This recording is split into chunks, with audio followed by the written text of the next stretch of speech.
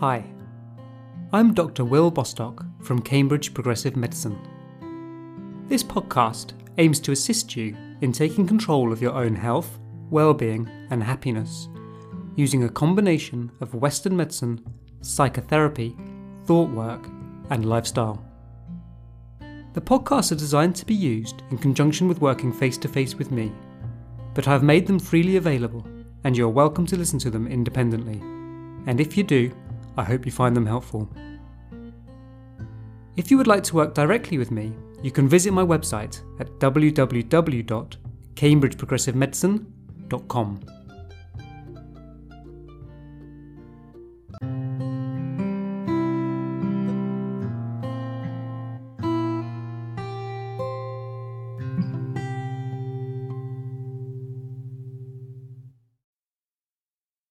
Hello, and welcome back. In episode 10, I told you the best thing I ever learnt was that we are in control of our own thoughts and feelings. That these come from within us and are not dependent on external events. I also said that I doubt you believe that this is true. I had written an episode trying to explain theoretically why this is, and why it isn't right. I've called it Becoming an Adult. But I've decided that we've had enough theory for the time being, and maybe we'd be better off with a little bit of action. Probably the best way to convince yourself that you have control over your own mind is to start doing it. Seeing is believing. I learnt about managing my mind from a podcast called Unfuck Your Brain by Kara Loewentheil. Kara is a genius. I'm certain that she can teach this stuff far better than I can. And my advice is that you listen to her podcast for yourself. You can search for it by name. There is an asterisk instead of a U in Unfuck. And I'll leave a link on my website and Facebook page. Her work is predominantly aimed at high-achieving women, with feminism as a central theme. But you really don't have to be a smart feminist woman to benefit from it. What she teaches is applicable to all of us. The insecurities and struggle of being a woman within a patriarchal society are analogous to everybody's struggle against their unhelpful beliefs and coping strategies, against the screwed up worldview that we inherited from our parents and from society. Everybody has insecurities. Everyone has hang-ups. Everyone has anxiety. And everyone has unhelpful coping strategies and harmful games that they play to try to cope with these. If you're open-minded, you can absolutely benefit from listening to Unfuck Your Brain, regardless of whether or not you're a feminist, female, or a high-achieving Type A professional. But I know that for some, it can be a bit of a barrier. It's natural to feel it's not for me, especially when we haven't learnt to manage our minds yet. Certainly I was reluctant to engage with it initially. So, I'm going to try to teach the bare bones of Kara's amazing work here as best I can. For those of you who are not so keen on a feminist approach, or feel short on time, there are over 100 episodes. But I really do recommend that you give Unfuck Your Brain a go. The key tool that Kara teaches for learning to manage your mind is something that she calls the thought ladder. This is a practical tool for taking control of your harmful and unhelpful thoughts on a day-to-day basis. In the last episode, we discussed how if we want to feel better, we not only need to think better thoughts, we also need to believe them. The thought ladder helps us to learn to believe better thoughts. In order to use the thought ladder, we need to first identify a single, unhelpful thought that is making us feel bad. It needs to be a single thought, not an abstract concept. When starting out, I would recommend using a relatively simple issue, not some deep-seated fundamental hang-up.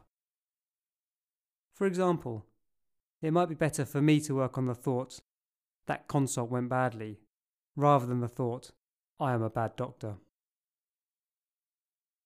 When we are picking the thought, we know that it is a bad thought because of the way it makes us feel when we think it. When I think, that was a bad consult, it makes me feel a certain way. A little bit of nausea in my stomach, a little bit anxious, a little sad. I know then that this is a good thought to do some work on. There are endless potential targets. I would narrow it down, when starting out, to something that has happened to you today that made you feel bad, and the thought that it produced in you. Don't focus on the event, but on the thought. Let's say there was a traffic jam, and you were late for work. What's the sentence in your brain that is causing the bad feeling? It might be, "Why do I never learn? I'm always late." Or, "My manager will have noticed, and I'm going to lose my job." Or simply, "The traffic is always bad. What a waste of my time." Once you've identified this single thought, you need to focus on it. Kara suggests that you write it down on the bottom of a piece of paper. Personally, I have never done this. I nearly always listen to podcasts driving to work, and I'm fundamentally lazy. Anyway, it doesn't really matter. Focus on or write down the thought at the bottom of the ladder. Now, you need to think of a target thought to put at the top of the ladder. This is the ideal thought that you imagine would make you feel fantastic if you could believe it. It is the best, most balanced, healthiest thing a person could think regarding the subject. The thought that would make you happy. This might be something like, "I am a great doctor," or "The consult went as well as it could in the circumstances," or "Traffic jams happen, it's not my fault." Now, depending on what the thought is, it is likely that you are not going to believe the target thought when you first come up with it. It is the ideal thought. You can think it, but you can't believe it yet, because it doesn't fit in with the rest of your worldview. You can tell if you believe the thought or not by how it makes you feel when you think it. If you don't believe it, it will have no effect on how you feel, on the little bit of nausea in the pit of your stomach. If you feel better straight away, then you don't need the thought ladder. You have already managed your mind, at least for that topic. It probably means you need to be a little bit more ambitious. You can pick an even better target thought that is harder for you to believe right away, either on the same topic or on a new one. The next step is to think of a thought that is slightly better than the original thought. This is the first rung on the ladder. It is not the target thought, and it is not going to feel amazing to think, but it's slightly better than the original thought. It may still cause a bit of nausea, just not quite so bad as before. An example might be, "I'm not the worst doctor that ever lived," or "Everyone gets tricky consults," or maybe, "The traffic was actually okay last Thursday." The key here is you need to be able to actually believe the thought on the first rung. When you think it, it needs to make you feel a little bit better. If it doesn't, it probably means you don't believe it yet, and you need to tone it down a bit more.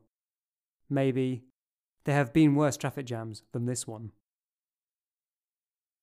Once you have found a thought you can believe, you can then work on the next rung of the ladder. Try to find a thought that's a little bit better than the last, as you work your way up towards the target thought. If you find you're getting stuck, you can practice a thought at a certain level over time. We can plan in advance what we are going to think in a particular situation, so that the next time we're in a traffic jam, our go-to thought becomes, "There have been worse traffic jams than this," rather than, "The traffic is always bad." Over time, you'll find you can work your way up the ladder so that your go-to thought is, "Traffic jams happen. Now I've got time to listen to this excellent podcast." In this way, we can rewire our standard responses to external events. We can actively choose what we want to think and how we want to feel. Working on relatively trivial thoughts is a really helpful process. It is much easier to change our thought patterns for simple thoughts than more fundamental ones. But it's a really good proof of concept. It demonstrates to us that we're in control of our own thoughts and subsequently our own feelings. We are capable of changing on purpose what we think. In addition, working on our thoughts on seemingly trivial things, such as bad traffic, bad weather, or busy days at work, can be surprisingly beneficial to our overall day-to-day lives. Once you start doing it, you soon realize how much of a negative impact these trivial things can have on your overall mood. Sometimes we allow bad traffic in the morning to set the tone for our entire day. I really had no idea that this was happening to me. I just thought I was having a bad day. I didn't realize that the only person responsible for my bad day was me.